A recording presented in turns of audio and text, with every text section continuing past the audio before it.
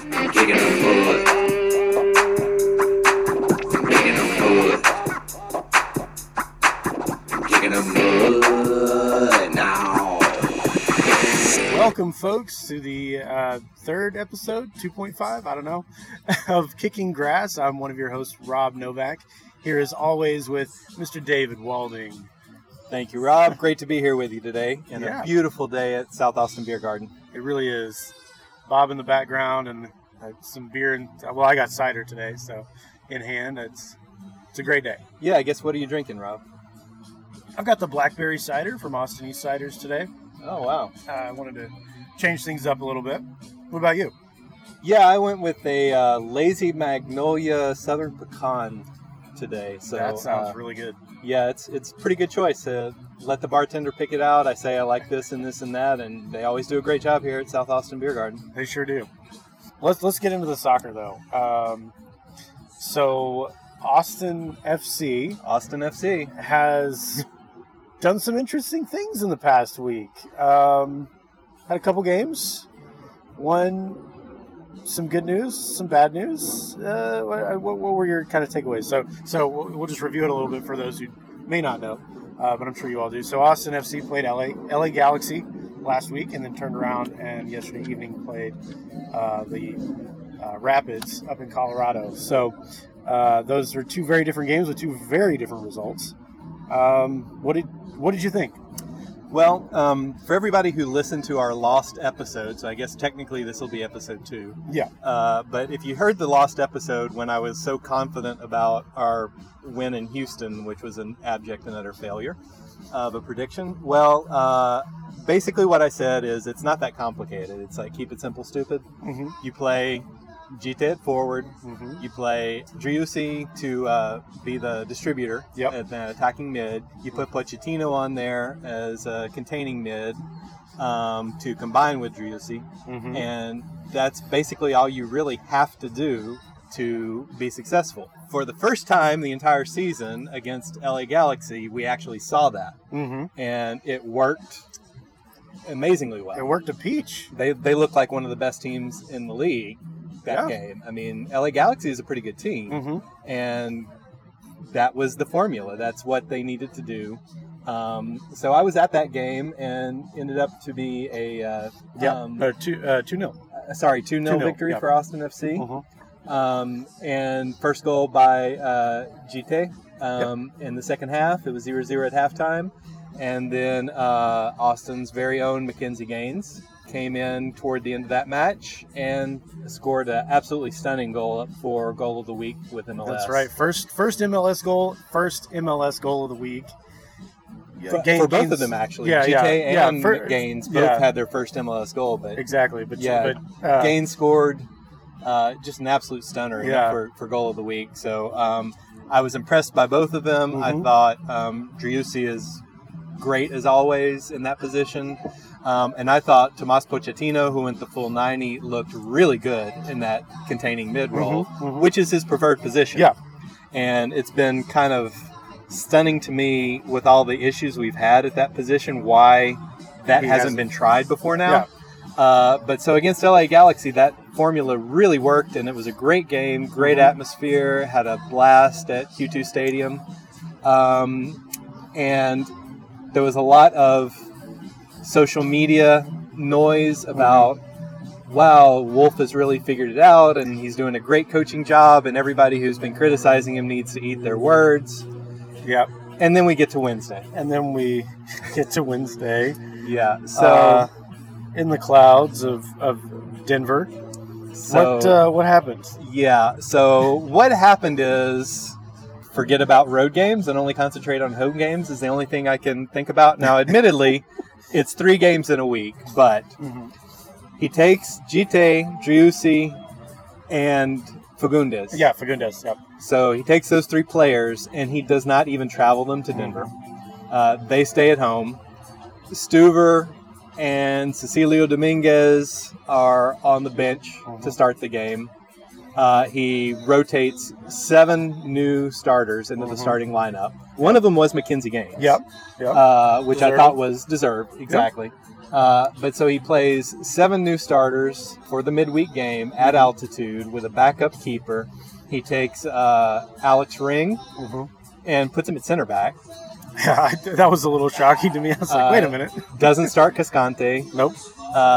So basically, I don't know. And it's a completely different formation. It's a 3-4-3. I know. Whereas they were playing, a 4-2-3-1 against the Galaxy, or 4-2-3-1. Yeah. Exactly. So the 4-2-3-1 looked good. Yeah, and so why are you shuffling the lineup that much, shuffling the formation that much, putting Ring is a defensive midfielder, right? Yeah. You see that transition quite a bit, It's not like he's never played there ever into before. a center back, but he has played there. Yeah, but that's not where he's, comfortable. I would say probably. Right. But yeah, you would expect a professional footballer to be able to make at least that slight transition from defensive midfielder to center back. Fine. So I can tell you what the Wolf defenders are going to say. Yeah. And I can tell you my opinion, which is not the same. What are the Wolf defenders going to say? The Wolf defenders, the Wolf in crowd, is saying that you've got 3 games in a week again, and it's better to rest your starters who've been playing a lot and they're incapable of playing 3 games in a row in 1 week. So you rest them all on the road game in order to be ready for the next match that comes up this weekend on Saturday against Real Salt Lake. Yep. So that's the opinion of the Wolf defenders, is concentrate on the home games. Don't worry about the away games. Yep. I'm not sure that... I get that strategy. I know, for example, Diego Fagundes, I'm totally fine with that because he has just played an enormous amount of minutes. That's what it looks like. If anybody needs a rest, it's definitely him. Yeah, Diego definitely needed a rest. I can totally see that. I'm fine with that. I'm okay with changing 1 or 2, but when you start doing things like resting your starting goalkeeper, your goalkeeper doesn't need a rest. I'm sorry. Your goalkeeper doesn't need a rest. To be fair, though, Tarbell had some really nice saves in the game. Yeah, and I'm okay with Tarbell. I couldn't fault him for at least 2 of the 3 goals. Sure. Obviously, he had the one where he just gave it away, but... the other but 2 goals... It's not like Stuver hasn't done that same exact thing. Yeah, exactly. So. And that's, part of the system that Wolf wants to play, but, Yeah, I'm okay with that in a pure goalkeeper perspective, because I don't think, honestly, there's that much difference or drop-off between Stuver and Tarbell in goal. Yeah, from what I saw from that game, because that's the only I've ever seen of Tarbell. Well, I saw him play. He played in the Tigres friendly. Yeah, he played some of the friendlies, and I know in preseason. But that's the only thing I've seen from Tarbell. And I agree with you. The level between Stuver and Tarbell, I couldn't tell the difference. Right, they're 1A, 1B is on that perspective. The difference is you came off that LA Galaxy game. Let's go back to the LA Galaxy game for a second because that was how you should play. But you're coming off. The game before that, where they totally collapsed against San Jose, and Stuver had that rush out, push over, card offense against the San Jose player who just totally cheap shotted one of our players in the goal. And I'm 100% with Stuver on that. As a goalkeeper, I got no problem with that. Yeah, no, great job. Great job defending, your teammate. I'm totally on board with that too. But he picked up the card for that. But he has been since that play vocally a leader of this team, coming out and has really embraced that role as one of the leaders on the team. That's the bigger issue for me. Yep. Is by making that switch and taking him out at this particular time. Yeah. It's not like an Open Cup match. It's not a Leagues Cup match. Right. This isn't the time to rotate a goalkeeper. And you just got your first shutout in, I think it was 13 games. Yeah. You just got your first win in 7 games. Yeah. And to make your very next match, you're literally telegraphing as a coach at that point, we don't care about this game. We're just going to go out, go through the motions, we're not trying to win this Yeah, game. 100%. That's the message that was sent out even before the game ever started. Yep. Now, I was hoping some of the players would shock the world and make a statement with that game and say, no, we're going to go win despite the coach. That didn't happen. Yeah. And again, I don't want to totally put it on the players, but giving up that goal in literally, there was 1 minute of stoppage time, and it was like 1 minute and 3 seconds. Yep. At the end of the first half, there was some bad luck on that play, but there was also some mistakes. The kind of a lapse in concentration at the very end. Well, yeah. I mean, you can't allow a player to get a cross off at that point in the game. You know what? Like, right. You got to get closer to that guy before he gets the cross off, and not even allow him to get into that far into the penalty area. Yeah, it was a mistake on actually Danny Pereira, I think it was, who went with the wrong player at that point, and that pulled Romagna out of the area. Gotcha, yeah. Couldn't get to him in time. I did think Tarbell could have done a little bit better on that. It was kind of unlucky. He hit Nick Lima and went in for an own ball. Well, the Rapids player headed it into Lima, and Lima had just no reaction time. But then coming out of the second half, this is the bigger issue, is you get that instantaneous first minute, bullheaded, let's go back to the goalkeeper, mess around with your feet, play it out of the back, give it straight to the opposing team right in front of your goal, straight on goal to start the second half. You're down 2-0. And that, to me, I know some people are blaming the players on that, but that's coaching. That is what they are being told to do by Wolf. That is the strategy of the team. That is how they want to do it. And it's clear to me that was probably re-emphasized at halftime.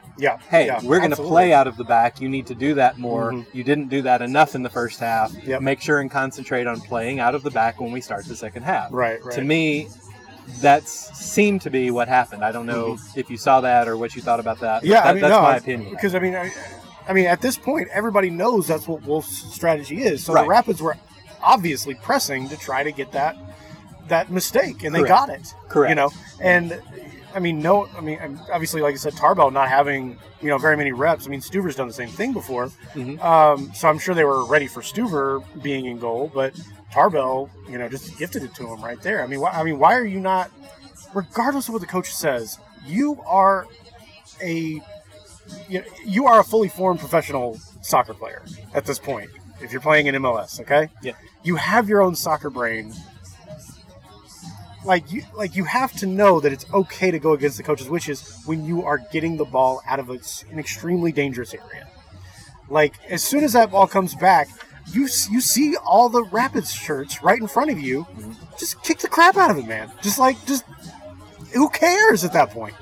I'm kind of with you, but I do have to devil's advocate and say, but if you're the backup goalkeeper who hasn't played a minute in league play all year long, and you did that in the first half and it worked relatively well, and then you get into halftime and your coach is saying, no, you've got to play it out of the back. I don't want you kicking the long ball. It's hard to abandon that in the first minute of the second half and go against what your coach is telling you to do right out of the gate in that second half. I mean, I get that perspective, and I wish you would have done that. But I also understand why he didn't, if it's as I presume it is, and that's what they're being coached to do. Yeah. I mean, everything else that I've seen is that's what they've been coached to do as well. Exactly. And so my bigger issue is with the whole message, because they did this against FC Dallas I don't think the FC Dallas game was that egregious because it actually did work, and it actually worked in this game until the 46.03 of the first half. You play a certain way, get into halftime. If it's 0-0 on the road at halftime, then you can bring on some of your quote-unquote big guns and try to eke out a goal or a win or a draw in the second half. Right. The problem with doing that on Wednesday against Colorado is that he didn't have the big guns. He didn't even bring them. They weren't even on the bench. Yep. There's nothing he could have done. So who do you bring on? Rodney Redes and Cecilio Dominguez? Yeah, I mean, Dominguez that's is probably who you bring on. You biggest... brought on Cascante, which was another. I mean, I'm sorry. You also bring on a center back 10 minutes into the second half. That to me is idiocy. You know, as a coach, not to do that. You either bring them in at halftime, so they start off on even keel with everybody else at center back. Or you wait longer to make that sub so that the other team is starting to get tired out and you're bringing on fresh legs. Exactly. So sub at the 75th minute. Yep. To do it the 55th minute is just kind of ridiculous, and I don't think it's a fluke that they scored within 2 minutes of that sub. Yeah, absolutely. So not. you come on, you're not at game speed. The other team is at full strength. You're having to. It takes a few minutes as a center back. I played center back. It takes a few minutes to get acclimated to speed of the game, the kind of the style and the way things are going. It's different watching it from the sideline than being on the field. 100%. So it takes you a little bit of time to be thrown right into that at the 55th minute. Just again, I do not get some of these decisions. That to me is just you should know better. Yeah, it's baffling for sure, and I know frustrating for a lot of Austin FC fans like yourself. Bright spot is McKenzie looked like the real deal. He looked great. I thought there was a very dangerous, questionable. I mean, a lot of people are saying it was a clear penalty or a clear foul at the edge of the box. I watched that. Yeah, I was surprised that wasn't even a VAR review. Right. That's the bigger issue to me, is that I think they should have reviewed that. I'm getting some feedback on social media that the things that could be looked at might not have been reviewable under the VAR rules. Well, that's just getting ridiculously dumb at that point. You review that. Yeah. I mean, it's a push in the back. I mean, right. And he doesn't really even get. I mean, he gets a sort of a shot off, because that's usually as a referee you're looking like, can they, even if there's contact or a foul, are they still going? Can they still make the next, move that they wanted to make? Right. And he knocks it in the direction of goal. Right. But absolutely not how he would have wanted to. I completely think that he was taking a shot on goal and got pushed is generous, but got touched in the back enough, nudged enough to throw off his shot, which I think was the point of that, which to me is a foul. It's a foul, So I do think it was outside the area. I don't think it was a penalty kick. Right.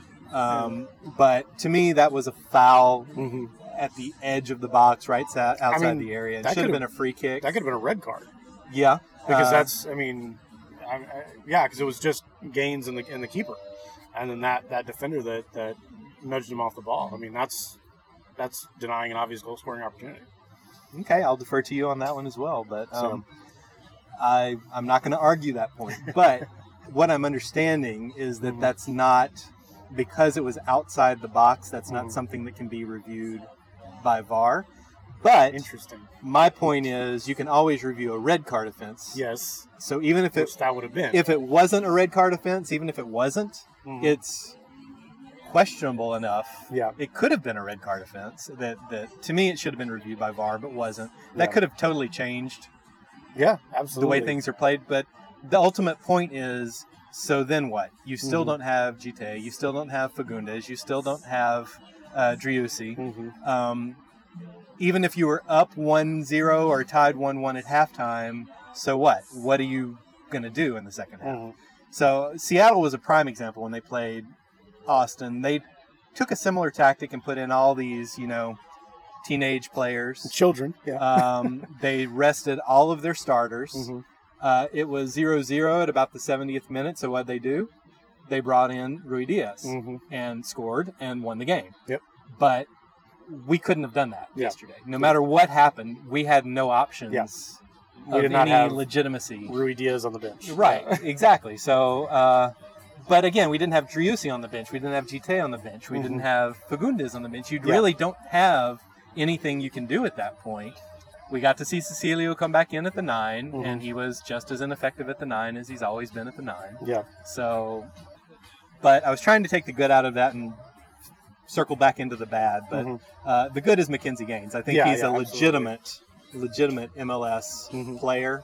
Yeah. I would say solid backup. I would like to see him at the 9 as a backup to Gite. And get the occasional start. Yeah. If it were me, that's what I would be doing with Mackenzie. But he looks completely comfortable Yeah. on that field. He's got tremendous pace. Mm-hmm. He stretches the defense like very few of our players can possibly do. Yeah. So good job, Mackenzie. Yeah. I just want to say I'm so happy to see him playing. Same here. And I'm still scratching my head as to why it took so long. Yeah. To give him that opportunity. But yeah, I'm looking forward to seeing what he has going forward with Austin FC. For sure. Me too. Is that all you want to say about Austin FC at the moment? That's all I want to say, Okay. because the questioning the coaching decisions Yeah. is becoming a every week event. I don't know what else there is to say. Yeah. We know at this point who Wolf is as a Right. coach. We know what he's going to do. I think our good friend Harry Austin might have lost some money on this one, but Yeah. again, if you don't, people were saying like the day after that LA Galaxy game that's probably what he was going to do for this Yeah. game, because it's at this point you can predict it, you can see it coming. He's going to change what's working into something that's not. Yeah. I'll just go on Saturday, root for them against Real Salt Lake, and see if we get the good Austin FC, Right. or if he mixes it up again. Yep.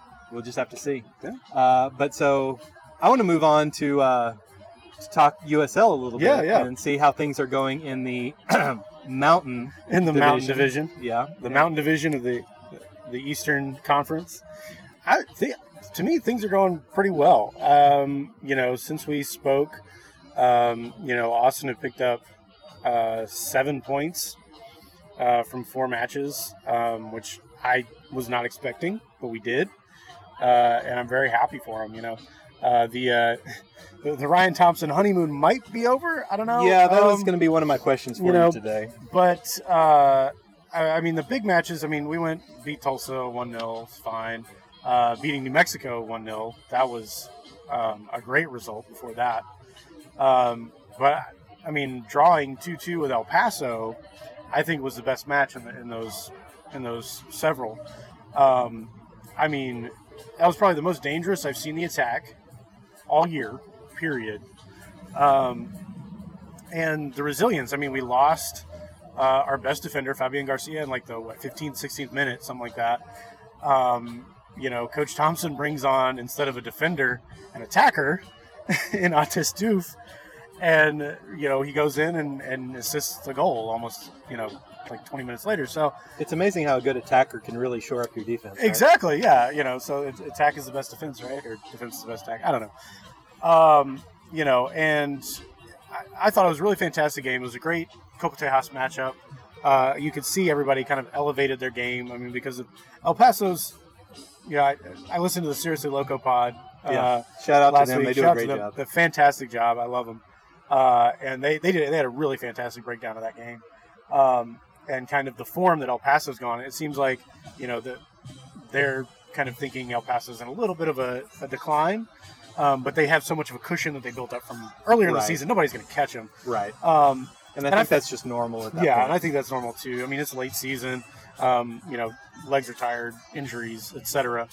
But I can still tell that they were really trying and fighting in that game, El Paso, and they were, they've got some great attackers in their own right, who scored some amazing goals for them, and then, we had to bring on Sonny G at the very end and ruin the party, for our Copa Tejas rivals. As long as we don't give up the Copa Tejas trophy in Austin against, the eventual winners, and I think El Paso, mathematically, I'm pretty sure they can win, no matter what, even if Austin wins out and they, lose the rest of the Copa Tejas matches. I was seeing today they've got more, their goal difference and their top 2 tiebreakers they have ahead of us anyway, which I'm fine. As long as we aren't last place in any competition that Austin Bold is in, I'm happy right now. But that game against Colorado, I did not expect anything from it, so I wasn't shocked by a 3-1 scoreline there. Colorado has honestly shocked me this season. Mm-hmm. They've been, when 2019, the first year Bold were in the league, Colorado were the whipping post for everybody. This year they're right up there, I think, at this point in the season with El Paso. Even if not on points, on form and on how good they are. I think they're two very comparable teams. So not disappointed there at all. We went. We played. Baez got us a goal. That's fine. And maybe the honeymoon period is over with Thompson. Or we just met a really good team. Our next matches are against Tacoma, OKC, Birmingham Legion, and Real Monarchs. Those are our next 4 matches. And I fully expect to get points off Monarchs. They're the wooden spoon this season. Tacoma and OKC, we're doing decently in their divisions. So those will probably be tough matches. We might be able to get, but those are home games for us. So so Tacoma has to come to Austin. Yeah. Tacoma's coming to Austin. Yeah, that's a tough trip.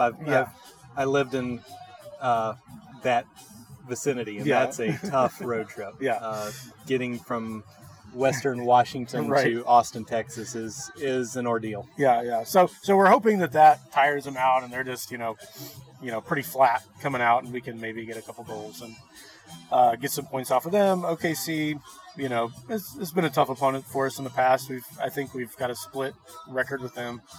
But like I said, if we finish this run of games, and we only have 3 more after that, El Paso, San Antonio, and then a final home game against Charlotte Independence. Like I said, if we're not dead last at the end of the season, I'm fine. I'm happy. Right now, New Mexico's in that last spot just above us. But I think we're level on points. No, they're 1 point ahead of us. So, and I think a better goal differential. Yeah, much better goal differential. We're at -5; they're at +4. So, exactly. So it's not looking good, looking great for us, but it's not looking out of the question. So, in other words, what you're saying, Rob, is currently of Rob, Dave, and Harry, who's got the best prediction right now? Right now, it's Harry. So, that's right now. We've got, 7 more games, Yeah. It's not over. New Mexico has a pretty decent schedule, I think, too. Yeah.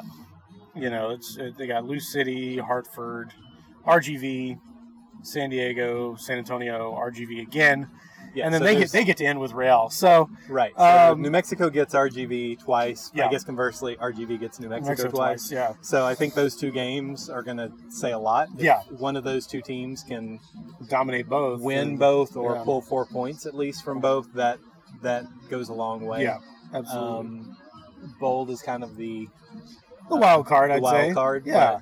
But, I have to say, if you tell me right now my pick is New Mexico, and Harry's is RGV, and we go up against them, those 2 teams play twice down the stretch. True. I feel pretty comfortable because I would say so. I know Harry's banking on all of these super signings that RGV's doing, but I don't know that a couple of signings can really turn around a trajectory like RGV has been on. I agree with that. RGV was literally first. Yeah. And they've just plummeted toward the end. They just went off a cliff. I don't know what happened. So first thing you have to do is stop the bleeding. Yep. I don't know. They just won, I believe. Didn't they just win their last game, which is kind of the... No, they lost to New Mexico. Right, but before that? Before that, they beat Atlanta 2. Right. And then lost to Switchbacks. Right, so that was that Atlanta 2 game. Lost and drew to Switchbacks. So it was the Atlanta 2 game that I was thinking is. Yeah. They were looking at that as maybe we've stopped the bleeding and can turn this thing around. And then they went and lose to New Mexico. So I, again, don't know that that's... Enough. Yeah. We'll see how that goes. Yeah. I think it's going to be a pretty exciting end for that last playoff spot. So I'm looking forward to watching all 3 teams playing. So I do have a question about Sonny G then, because I wanted to... yes. Good job, Sonny. Congratulations. Fantastic. But to kind of circle back around to Austin FC for a second. So we talked about how Gite had been around for 7 or 8 weeks and was not fit enough, supposedly. Right. Sonny G played how long after he was signed by the Bold? I want to say 3-4 days. 3 or 4 days, and then he played a USL match 3 or 4 days after signing. Now, against the top team in the division. Top team in the division, and it just goes back to my question. I cannot understand what's going on with the fitness issues. Again, it goes back to resting all the players, and Gite has still not played 90 minutes. Right. He played 72 minutes against the LA Galaxy. I failed to mention that before he scored his goal, at about the 60th minute, Wolf was trying to sub him out, which would have been an absolute disaster. Yeah. There was no stop. He had called for the sub, and there was no stoppage in play to get him off and get Gallagher on before he scored that goal. And then once he scored, he left him on for another 10 minutes or so. Again, I don't understand that. But if if one of the two I mentioned, I don't think Gite was sitting around on the couch eating bonbons. No. Well, Sonny G might have, because he was not actively playing. He wasn't actually playing, but I know he works out. He runs his roots football. I mean, correct. I know he was trying to get a contract somewhere. Well, like all season. Yeah, I know Sonny, he was I'm sure fit. He was probably staying fit. Yeah. But the point being, there's not that much of a physical difference in demand between playing a USL match and playing an MLS match. I would agree. So if he can come in and be ready in 3 to 4 days, I don't understand how we're sitting on 2.5 months with Gite, and he still can't go more than 72 minutes. I know, it's like, was there? And if he goes 72 minutes, then he has to sit out the next game to recover. I mean, I really, really, truly don't understand that to begin with, or buy that to follow up with. I wouldn't either. And I think Sonny is the one that just proved them all wrong. I mean, if Sonny can come on and do that and score. Twice, technically. I mean, one was offside, but I mean, he was so dangerous from the moment he came on, and he changed the attack that last 20 minutes or so that he was on. So, well, we've talked about that's been the downfall of the Bold so far most of the season. Absolutely, they're kind of they can defend like hell. They just can't score a damn goal. Right. They're a little bit impotent in the attack. And Sonny absolutely helped them. Harry was asking how much he's got left in the tank, and I think he came out and showed that he's a valuable piece. I don't know that he's a everyday week in, week out starter. Yeah. No, I mean, he's but he certainly has a role. Sub. He's going to be super sub. Yeah, for the absolutely. rest of the season, absolutely. And I think there's definitely something to be said for that. So. Yeah, 100%. Well, I guess we see how things shake out in the Mountain Division. That's right. Of Looking USL. forward to it. All those lovely mountains here in Texas. So moving on from USL, I guess the next big competition to talk about is CONCACAF. CONCACAF. You want to do CONCACAF? I guess let's go NISA. Okay. Then we'll go to we'll end with CONCACAF. The National Independent Soccer Association. That's right. That's right. NISA Nation. And I'm going to talk a few minutes with Ben Gosshorn, who's a super fan for Stumptown AC. Out in Charlotte, North Carolina. Exactly. So I appreciate Ben coming on and chatting with us for a few minutes. We have this question in Kicking Grass about if we're following NISA, we need a team to get behind. Yep. And I think your pick was? I guess I'm still with Detroit City. Detroit City. So Detroit City goes on a social media rampage for a few days. They did. Talking about how they are undefeated, 27 matches, the longest undefeated streak for any professional team in North America, active streak. Yep. And touting their, unbeaten streak going back 27 games. Yeah. And then they lay a goose egg at home to Stumptown AC, who defeated them 1-0. Yep. So, first question for you, Rob, is how's that feel? Well, since I'm not super invested yet, I'm sad for the team. I mean, that's a long run to end, and especially against, Stumptown. Not that Stumptown's bad, but they're not quite at the top. But it happens. I mean, not everybody can be the Invincibles, and it takes a lot of work to do that. And I guess they weren't quite up to the task yet. Who knows? Maybe they could pull it off another season. But I would just say congratulations on getting that many games unbeaten in the atmosphere that we're in, especially right now. Yeah. Keeping your team together and cohesive enough through 27 games over probably the last 3 years. Yes, it goes back to 2019, I believe. Yeah, so that's a major accomplishment, and I don't think the loss should really take away anything from it. And kudos to Stumptown. I mean, hey, that's a nice feather in your cap that should lift the team for at least a couple games. So yeah, absolutely. So then I was able to check out their game on Saturday. Stumptown AC played at home to New Amsterdam. Yeah. And similarly came away with a 1-0 winner. It was Strickling scored just an absolute screamer of a goal. Oh, I did see that, yeah. And it was a great result. They defend really well. So we're going to bring Ben on in a second and talk about that game and some other things. But, it was a great game. And they're on a good roll right now. So they started out kind of shaky at home, but they've been moving up, and they've really turned the season around, and they're going to be a strong contender, I think, up there with Detroit City and LA Force. Now the next 2 games for Stumptown are LA Force home and away. They get back to back against LA Force, so we'll see how that shakes out. Again, that'll tell us a lot in the NISA table. For sure. But let's bring on Ben and talk to him a second about Stumptown and how things are going. All right. How's it going, David? Hi, Ben. Thanks again for joining us. And I just want to start out by asking you, what was it like for your Stumptown AC to take down Detroit City after 27-game unbeaten streak? It's one of those things where it's just it's good to see the club come back in some respect, because I've been to 1 or 2 games for Stumptown Athletic before, and it's good to see a continuation in NISA, because I like NISA.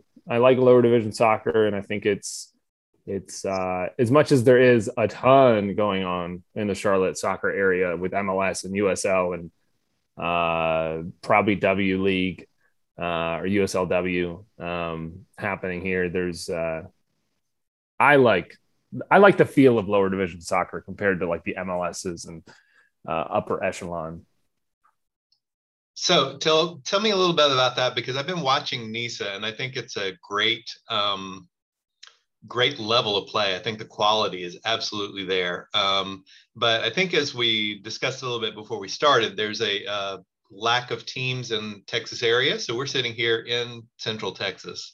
Why do you think folks in our area should be listening to this podcast and what we're talking about and saying, oh, I really want to check out NISA? So why should they follow NISA? Why should they follow Stumptown? Why is that the team for Texas listeners? So I think like what interests me about NISA is that like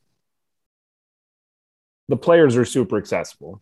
And I think it all depends on how things want to be run, I feel like, because as much as I've seen in the my history of supporting soccer in Charlotte, it really just, there's so many different facets to it, but I feel like you're not going to get the experience you're going to get at an MLS game that you're going to get in a NISA game, because you're not going to be able to, I feel, interact with the players and have that connection. And like there's been multiple times our goalkeeper for Stumptown, Kevin Gonzalez, has like signed his goalkeeper gloves and handed them out to fans. And like he gave a kit to one of our fans a few weeks back too. And just little things like that, I feel really sets NISA apart in some ways. Of course you can do that at the MLS level. But it's less like intimate, it feels like to me. And it's more not corporatized, because I feel like that's kind of more of a buzzword in some ways. Well, but that's not totally inaccurate. I mean, MLS is a little bit more corporate feeling. I think the word I'm USL as well. Yeah, and I think like the word I'm looking for is like accessibility. Is that like the club is very accessible, and it feels like you have more of a say. And I don't know. I think that's exciting to me about NISA, and especially about Stumptown, is that they've made some really good decisions. It feels like with like Rod Underwood is I've heard, based listening to other podcasts, that he is high level motivational speeches to his teams, and he does really good halftime speeches and things like that. And you can just tell listening to him that he's like in this to win it, and he's in this to like build soccer players, and he's not just another passing coach that isn't going to put his heart and soul into the project. Because at this point, that's what Stumptown is, that's what NISA is, and it's a growing project because it feels like, to me, it's exciting because there's so much potential there to voice your opinion, to be involved with the process, and to really just create something new. And I think that's what's super exciting about Stumptown to me too, is that we may not have dozens of fans and hundreds of people in the stadium, but we have a good time regardless. And we're building a culture, like the silly Kevin the Tree thing. Like, you'd never be able to do that at an MLS or USL game. There's no way we'd be able to bring in a Christmas tree and set it up in one of our stands. Like, why we're able to, I don't know, to be honest with you. But I highly doubt you'd be able to do that at an MLS game. Yeah, so explain to people here what the Kevin the Tree is, because I was seeing that and going, wow, this is great. So I forget like the exact origin stories, but one of the local supporter groups that supported soccer for a while here is called the QC Royals. And I think basically it came up because one of the members of the QC Royals had a leftover Christmas tree.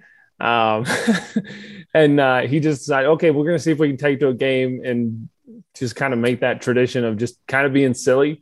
Because that's kind of what we do too. We don't take ourselves too seriously. It is third division soccer.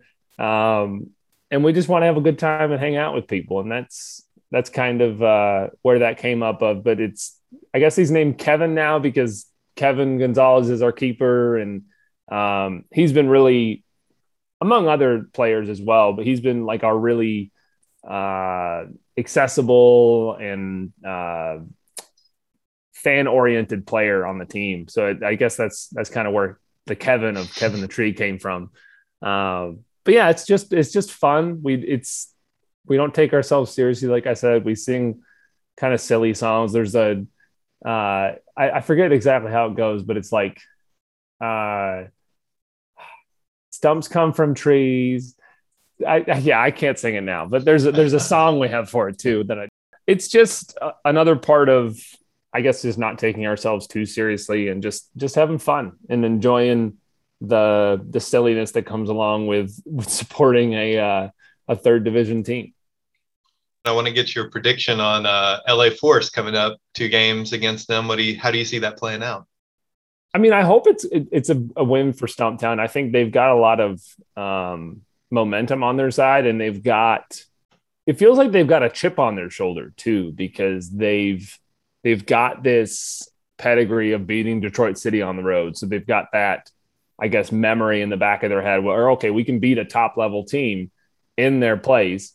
And they've just got really tenacious players. It feels like to me, like they're always fighting for the extra ball and really going after teams. So I think it'll be, if I had to do a score line, let's say like a 2-1. That's like my favorite score line because it means there'll be lots of goals and it means my team will win. But let's go with like a 2-1 score line. Why not? That's great. Yeah, I'm a defensive guy myself, and I was impressed with the defense. They've been doing a great job over the last few games, and I believe it was Bacarano Navia was center back that last game against New Amsterdam. Yeah, did a great job holding that down. So I'm looking forward to these next couple of games. I've been watching on 11 online. Is that the best place for Texans to view Stumptown going forward? Yeah, I think that's where all their games are played, or viewable, I should say, all the NISA games. And it's sometimes they're better than others. The technology has gotten a lot better since it's maybe not since its transition from MyCujo, but it's accessible and it's there. So you can definitely keep track of games, and they have a lot of other random leagues too on there too. So there's not a shortage of soccer to watch, and it's totally free. So there's that. Yeah. So we want to encourage everybody listening, check out Stumptown and let us know what you think. Should we adopt Stumptown as our Texas team and follow them for the rest of the season, get some more reporting on Stumptown? What do our listeners think? And we'll take that into consideration, bump them up over Detroit City, or what you think and want us to do. So thanks, Ben. I appreciate you coming on with us, and we'll look forward to seeing Stumptown the rest of the season. Oh yeah, thanks for having me. All right, thank you again to Ben Gushern for that comments on Stumptown AC. We're throwing it out to our listeners. Yeah. So Rob had thrown out Detroit City as a potential team for us to get behind in Texas with NISA. My pick was Chattanooga. We want to reiterate our offer to both Detroit City and Chattanooga to come on to the program and tell us why we should support either one of those. Yep. Meanwhile, Stumptown has thrown their hat in the ring, so we'll put it out to our listeners. Which one of these teams would you like for us to follow as the season progresses in NISA? We're going to pick one. Maybe next episode, at least 2 episodes from now, we'll have a definitive answer for everybody. Absolutely. I mean, I have family in North Carolina, Chapel Hill area, so which is a little far from Charlotte, but I got a little bit of a connection there, so we'll see. And so that brings us to our favorite topic of all time. Let's go CONCACAFing. Let's do it, please.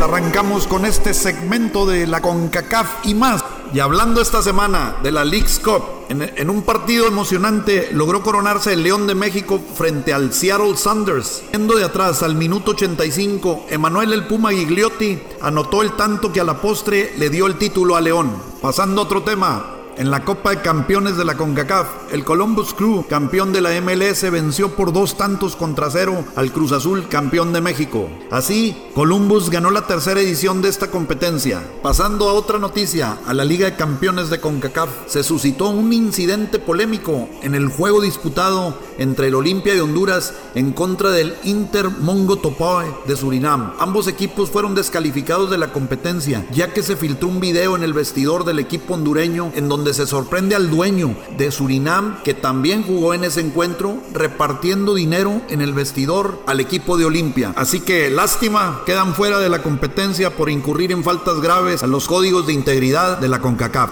Y pasando a la Liga MX, se viene una jornada doble, ya que la siguiente semana hay partidos eliminatorios rumbo al Mundial de Qatar. América sigue de líder con 22 puntos, seguido muy de cerca por Monterrey y Toluca con 20. Se vienen partidos interesantes en esta jornada doble, donde destacan Tigres contra San Luis, Monterrey contra FC Juárez, el clásico tapatío, Chivas contra Atlas, y cerrando con el América contra Pumas. Así que esto se pone bueno y calientito para recibir la semana de partidos eliminatorios. Y pasando a Centroamérica, en la primera división de Honduras, Vida sigue de líder con 22 puntos, seguidos de Lobos UPN con 19 puntos, mientras que las potencias tradicionales como Olimpia, Real España, Motagua y Maratón se han ido rezagando con 18 puntos. Y este sábado 2 de octubre se viene un duelo importantísimo entre Olimpia y Real España, ya que el equipo perdedor podría caer solo al 6º lugar. Y vámonos al Salvador. Después de 11 jornadas, el líder es FAS con 25 puntos, seguidos por Alianza con 24. El tercero en la tabla es Once Deportivo con 19 puntos, después de ganar el sábado pasado 1-0 contra el sorprendente Santa Tecla, equipo que se ha caído al 10º lugar. Santa Tecla, quien ganó 4 títulos entre el 2014 y el 2019, tuvo mucha polémica este año con el futbolista Gulli Peña.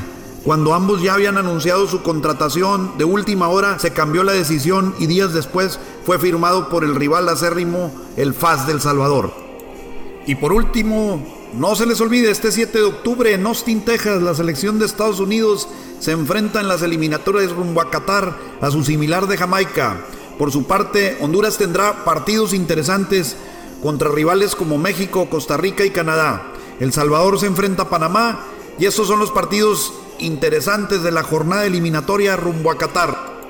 Y bueno, esto fue todo. Se despide de ustedes su amigo Felo González. Nos vemos a la próxima en el siguiente segmento de CONCACAF y más.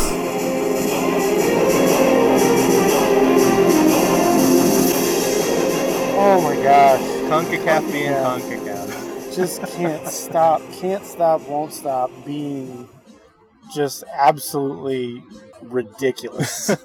I mean, well, I know what you're getting into, but before we do that, before we get to the really ridiculous, I should give a shout out to León. Yeah. So they won the Nations League. Yeah. Final. Yeah. So well done. I did watch some of that. Did you see any of that? I some highlights. Yeah.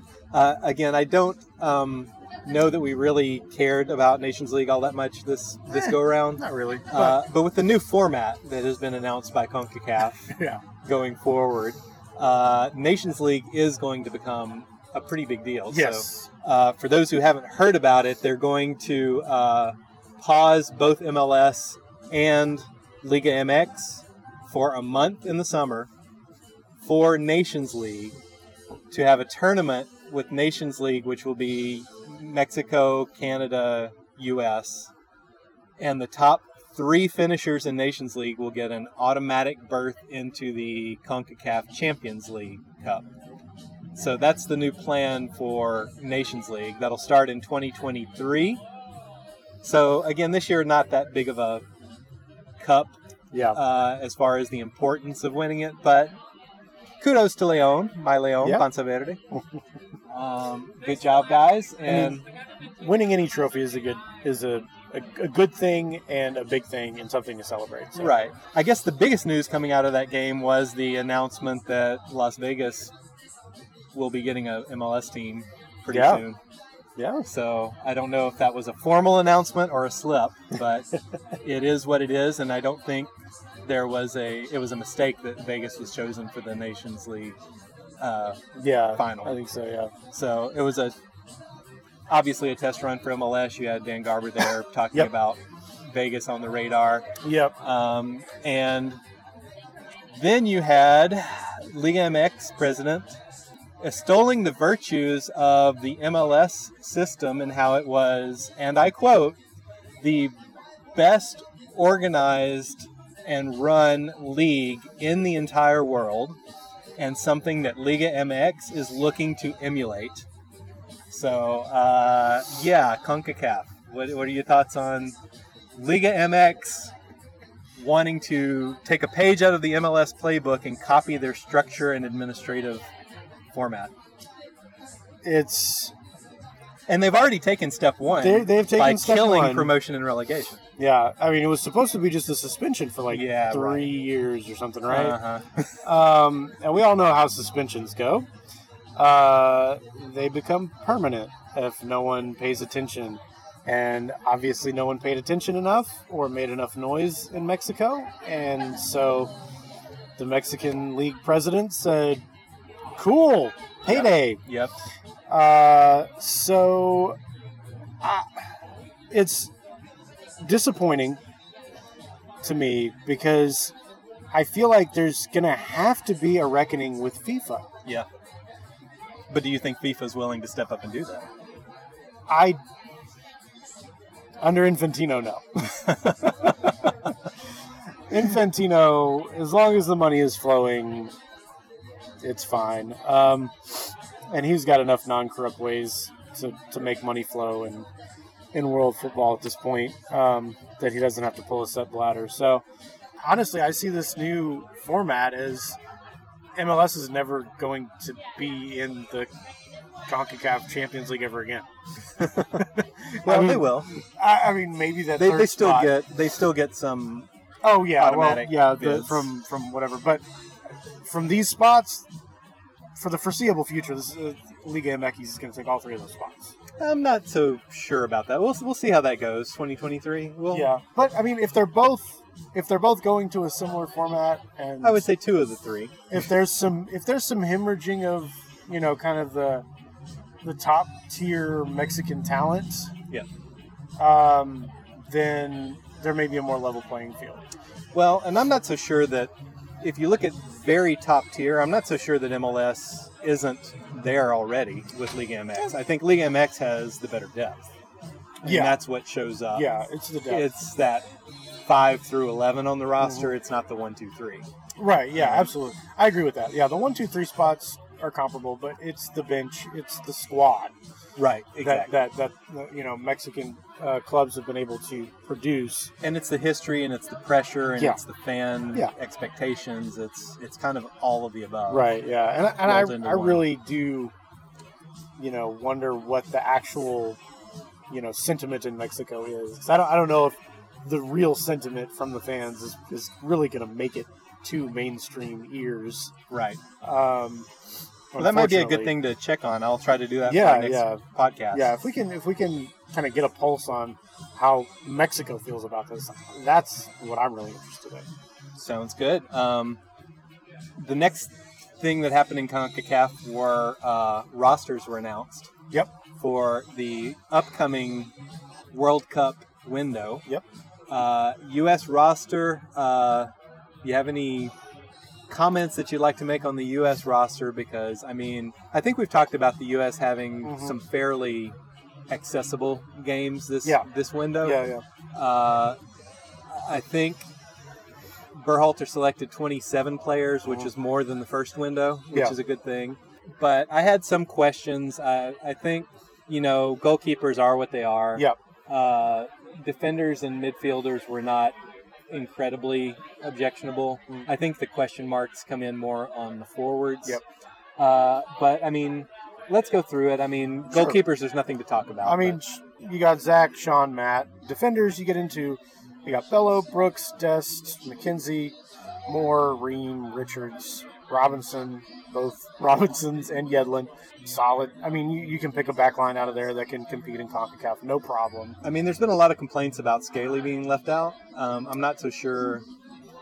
I mean, I would agree. I would have liked to have seen him called up for this window, but it's not unreasonable. Yeah, he's not going to be a decider. And, if there are other factors that kept him out, like, hey, maybe I need a rest, kind of thing, I think that's fine.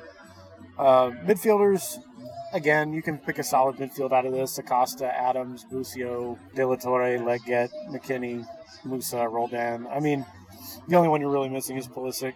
Well, but he's out for injury, as is Claudio Reyna for this and window. Reyna, too, yeah. I do have 2 questions on the midfielders before we move on, though, because I'm not a big fan of calling in Christian Roldan for this one. Mm-hmm. Part of it is not that I object to him being on the squad per se, but that he seems to always be given an overinflated role when he's on the squad. Mm-hmm. So having seen, the first window, what are your thoughts on Christian Roldan? I mean, I think he's a serviceable squad player. He's somebody who can be there for the team. He may not be the best in his position, but you need those people in the squad that are at least there to provide challenges and that competition for places, which I think he can provide. I mean, I think he's he's in the tier that can be picked for the national team. Is he in the tier that should start regularly for the national team? No, but I think he's a fine squad choice. If you had a 23-man roster, would he be on? No. Yeah, so that's ultimately where we're going, and I think we're of opposing views that you think he's young enough to still get a lot better. I think he should. I'm not so sure. I think he's kind of maxed out. But I don't. But again, I don't object to him so much being on the squad itself. Mm-hmm. My objection is that Berhalter seems to have these players that he just is enamored by. Yeah. And Christian Roldan, to me, it's not that he's on the squad that's an issue. It's that he's going to be a major key player. Yeah, and game in, game out. Because of Greg's infatuation with him, he may pip somebody who actually could contribute something more positive. I'll throw out Jesus Ferreira. Why isn't Jesus Ferreira there? I think that would be an interesting add for sure. But again, I think the real questions on this squad come into the forward position. Mhm. So who we got for forwards, Rob? Forwards, we have Brendan Aronson showing everybody what he can do. Paul Arriola, Matthew Hoppe, Ricardo Pepi, Tim Weah, Giassi Zardes. Yeah, so there's a lot to get into there. Yeah, a lot. So, you know my opinions on Zardes. Mhm. I don't think I ever need to see him suit up in a U.S. men's national team uniform ever again. Same. I would double that for Paul Arriola. Same. And yeah. what are you getting by bringing those two into the national team squad this go around? Right. I mean, who was so unavailable that you really needed these two in the squad for this round? I mean, it's And let's just go back. There's no Giochini. There's no Julian Green. Yep. There's no take your pick, DK. Right. DK. yeah. I mean, there's so many different options there. I mean, Jesus Ferreira. He's a hybrid Yeah, I mean, he midfield could forward. fit He's into played the the number forward. 9 before. He can fit into the forward section. There's just so many other options that seem like are Yeah. out there that I just don't get the choice of bringing them in. Yeah. Oh, and this is awesome. So we're getting a refill. Yeah. All right. Thank you. Yeah, no worries. I'll take this one from you. Servicio a domicilio. Oh, y'all playing today? Doing a podcast. So you want to Oh, okay. you want to shout out on the pod? I'm good right now. Maybe here in about 30 minutes. All right. Cheers. So I guess we'll see. Again, I think the point is it's going to be probably the weakest window that we have to go through. Yeah. We've got Jamaica, Panama, Costa Rica, 2 of the 3 at home. Mm-hmm. Only Panama on the road. Yep. I think it gives, unfortunately, if you want to look at it that way, a chance for Berhalter to put in some of these players and have them look good and Yeah. say, see, I'm right and I'm Mhm. justified with these decisions. Right.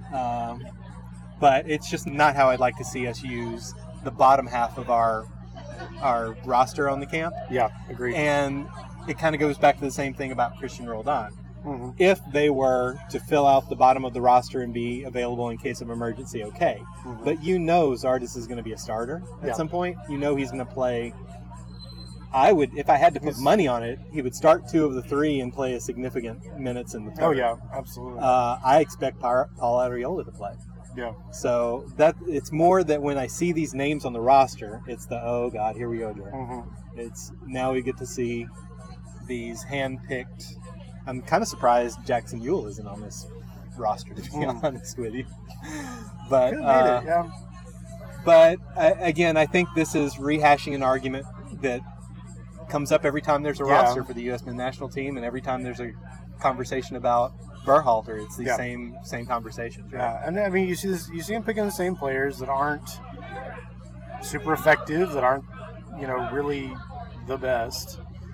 But now for the news that you alluded to, CONCACAF. I know we've been talking about a lot of crazy CONCACAF stuff, but this Yeah. is just, if this isn't the most CONCACAF thing This takes ever. the cake. So CONCACAF Champions League, and I'm probably going to totally butcher this, but Yeah, I think it's Moengotapo from I think Suriname. So. Yeah, Mongatapo. Yeah. Okay, so Olympia from Honduras, that if Uh-huh. you don't know, is probably the most famous, the most storied, the most well-known pro team out of Honduras. Yep. They have a home and away matchup with Moengotapo from Yeah, Suriname. Suriname. Travel down to Suriname. They won 6-0. That's not the story. Yeah. That has absolutely nothing to do Nothing with to do anything, with right? anything. Okay. They won 6-0. We'll Yeah. get that out of the way. That's about all you need to know about the actual on-field play. Except that. The first thing I hear is something about the owner of the team being under investigation, and he's a well-known narco who's involved in politics and wanted by Interpol. Yeah. And I will have to apologize to all the catrachos out there that I instantaneously thought it was Olympia. However, it wasn't. It was It was Moengotapo. not. It was- So the owner of Moengotapo. No, the vice president. No, the Suriname vice president. Suriname and vice the- president. And the owner of Mongatapo. and owner of Moengotapo who inserted himself into the roster and played that game against Olympia. And has now taken the crown as the oldest professional football player in the world at 66. His son plays on the team too. Yeah, exactly. Ronnie Brunswick is this guy's name. Right. So after the match, he apparently went into the Olympia dressing room, literally with a wad of cash in his hand, and is handing out wads of cash to all the Olympia players. Yep. Someone, and I don't know who this is, and I don't know that we'll ever know who this is. No. Someone filmed it and put it out on social media. Yep. CONCACAF said, we're investigating this incident. Right. The CONCACAF rules, according to my contacts in Honduras, are really clear that it would require a 5-year suspension from all international games for Club Olympia for accepting the payments. Yeah. Now, it's one of the things I've never understood with CONCACAF. Right. Because a similar thing happened with El Salvador, several years ago. Okay. The punishment is for receiving the money. They don't ever really punish the people who dole out the money. So I've never quite understood that. The punishments are not the same for those two things. But anyway, so CONCACAF launches an investigation. Olympia comes out and says, we're interested to see what the investigation turns out. Right. There's no denial. Yeah. There's no explanation. There's no, here's what happened. Right. There's, we'll see what FIFA finds out, what CONCACAF finds out. We'll just wait and see what the investigation says. CONCACAF has ruled that both teams, Moingotapo and Olympia, are ousted from the CONCACAF Champions League for this year, for 2021. Immediate effect. And they've been fined. And that's pretty much it. So... Well, Brunswick has been banned from participating in any CONCACAF competitions for 3 years. Now, I don't know if that means... So you're not going to let can't. You're not going to let the 66-year-old play again? Yeah, okay. for the next 3 years. Gee, so that's a horrible thing. Yeah, I mean that. I mean, I want clarification on that. It's like, can he not play, or can his team not compete? That's the clarity I want. My takeaway was it was him personally. And that I guess it doesn't really do much because I don't know that they're going to be in any CONCACAF competitions. Right. And he can't travel outside the country anyway, or he'll be arrested by Interpol. Yeah. So, I don't know that that's really a significant much of a punishment. But so now we get into CONCACAF and all of these ridiculous shenanigans that are just going on in CONCACAF Champions League. And I don't know, Rob, I got to get your take on all of this. It's hilarious. I just have to look at it as, look, Suriname, Honduras. I mean, Suriname, much more than Honduras, is a pretty invisible country, if you think about it. Right. Most people don't even realize it's in country. Yeah, exactly. And you say the name to them, and they're like, wait, what? That's a country? Is that a city? Where are we in the world? Yeah. Is that in Africa? Yeah, exactly. They're like, Africa, Southeast Asia, I don't know. And so I thought he was like, whatever, we're down here. I'm just going to have some fun because, I can't leave the country. I want to play with my son. I'm just going to do something silly because I can. And probably knows that CONCACAF really won't do much about it, which they didn't. His gamble paid off, really. Yeah. I mean, he got what he wanted. He wanted to play in a professional soccer match. He got to for 54 minutes. And alongside his son, who wouldn't want that, right? I've got to start out with this question, Rob, and I'm playing the guessing game here, but they lost 6-0. 6-0. He's the owner of the team. He could have played anyway. Yeah. What was the point of going into the dressing room and doling out money? I have no idea. I mean, I think the guy was just having the time of his life, and he wanted everybody else to have the time of their life too. Yeah, I mean, I'm sure. I mean, even though Olympia is like probably the biggest club there, I'm sure those players aren't really getting paid. They're not getting paid European money. No, they're nowhere probably not close even to it. getting paid American money. No, nowhere close. So he's, I mean, he knows what they get paid. So If he's and like, when they get let's paid. throw him some cash. Yeah, if and when. Let's throw him some cash because it's probably been maybe a couple of weeks since they've got a check. He also received an Olympia jersey. Yeah, for he his- did. He did grab a shirt, which I mean, players exchange shirts all the time, right? You know that. Players, I mean, okay. that's completely inconsequential. I don't care that he got a shirt. He got a shirt. Big deal. You play against Ronaldo, you're gonna ask for a shirt, right?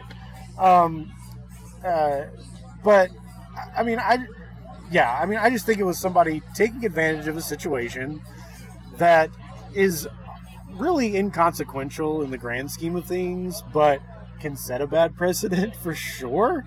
So CONCACAF needed to do something. CONCACAF needed to clamp down, I think, harder than they did. I was going to say, but did they? I mean, this is pretty much a nothing. It is a slap on the wrist, absolutely, and a tap on the wrist, if that. I mean, it is and a it's- bigger deal for Olympia than. absolutely, than Mongatapo. But Oh, sure. it's I feel bad that Olympia's got this kind of bit of a black mark now, because of their stature, Right. in the region anyway. But now here's was it ultimately bad? Yes. Was it catastrophic? No.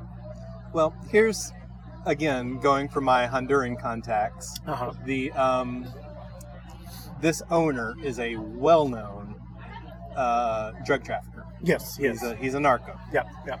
Allegations are that the owner of Olympia is involved in drug trafficking as well. The president of Honduras Yeah. is a known drug trafficker. Yeah. His brother is in jail in the United States for drug trafficking. There are so many drug trafficking kind of overlays to all Yeah, of this that is the perception by people in Honduras, is that this is somehow involved with drug trafficking. Yeah. And that to me brings a whole different level to It the does. conversation, It does. right? Yeah.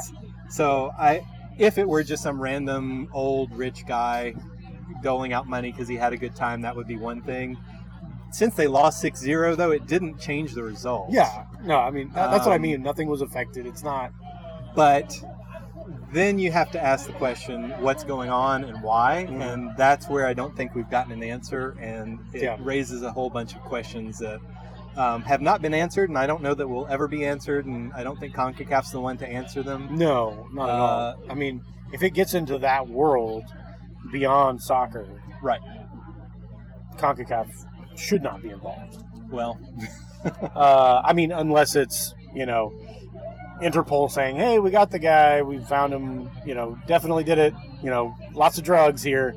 And they're like, well, crap, okay, then he needs to sell the team or, well, I mean, get out of the there's another competition level or to whatever. that. I mean, this is a CONCACAF competition Yeah. where you have a well-known drug trafficker wanted by Interpol Mhm. owning and playing in one of the teams in your competition. I mean, aren't you kind of asking for this stuff when you do that?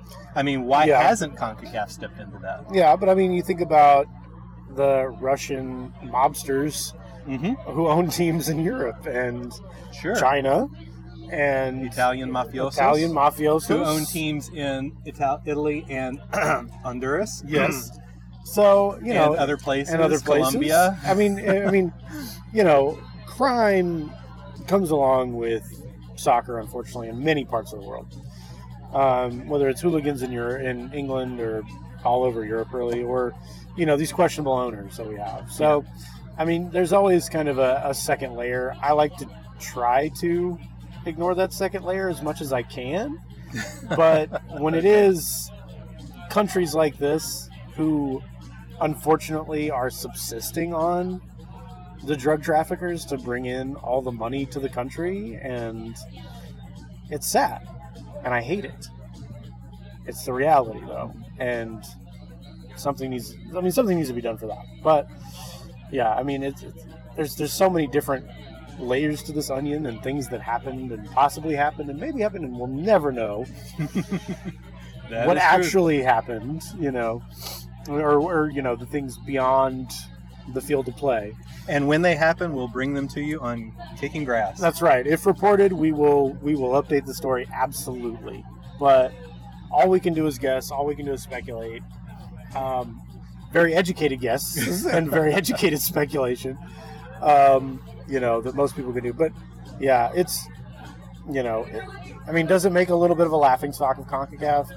Yeah, but every confederation has their own little scandal. Yep. Or bigger scandal. So, it's, in CONCACAF and CONMEBOL, it's mostly drugs, and, Asia, it's, slave labor building the next World Cup stadium. So, pick your poison. I don't think anyone can throw stones in this glass house. Well, before we wrap it up here, I wanted to remind all of our listeners that Lobos Youth Academy is always taking registrations for kids. We're out there practicing. We're just starting another couple of rounds. So if you're interested in the Lobos Youth Academy, look for us online or on social media, or give us a shout out at 512-409-5263, and we'll be happy to answer your questions. Also looking for coaches, right? Also looking for coaches. If you're interested in coaching, hit us up as well. And I know you're also involved in the youth soccer games. So. Yes, I am. I'm looking for some people specifically as well. So this is my disclosure. You may have surmised this when we were talking about the foul against Mackenzie Gaines in Colorado. But I am a referee myself, and I also assign referees in Hayes County here just south of Austin. And I would just like to make sure people understand that we have a massive shortage of referees everywhere in this country. At all levels. At all levels, below the professional level, of course. They're always fully staffed because they're the most important, right? But I would encourage any of you, if you have any inkling of knowledge of soccer, love for soccer, growing the game at the youth level, helping kids play games, because if we don't have referees, we can't play a lot of these games.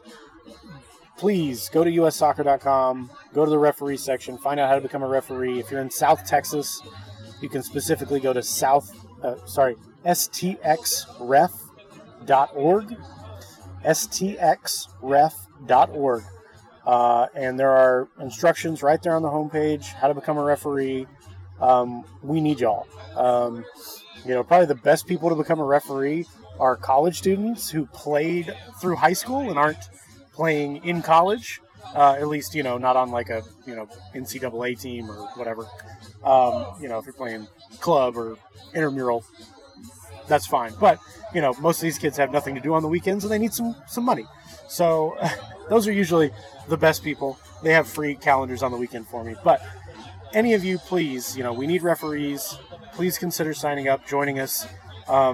Yes, it's fairly thankless work, but we're trying really hard here in South Texas to promote a better sideline etiquette from our coaches and parents, and making it a better environment for our referees as well. Pay is pretty decent as well. So, hit me up on Twitter if you want to, at the Novak, or like I said, go to stxref.org, sign up, join us. If you're not in South Texas, go to US Soccer and find your association there. So, thanks, everybody, for indulging me for a moment. Yeah, and thanks, Rob, because I know the referee shortage is rearing its ugly head everywhere. It's nationwide, as you said, and it's at the local level, it's at the youth level, it's all over the place. So anyone who's interested, please help out, support local soccer, become a ref. That's right. Well, that's going to do it for us today from South Austin Beer Garden. I want to thank everybody here who hosted, brought us beers to the table, keep us going. Beautiful day, always great service. Mm-hmm. We had the absolutely wonderful Bob Marley soundtrack going on. That's right, we did. So appreciate everybody here. Thanks to you. Thank you, Rob, and we'll see you next time. All right, see you soon. Making them good.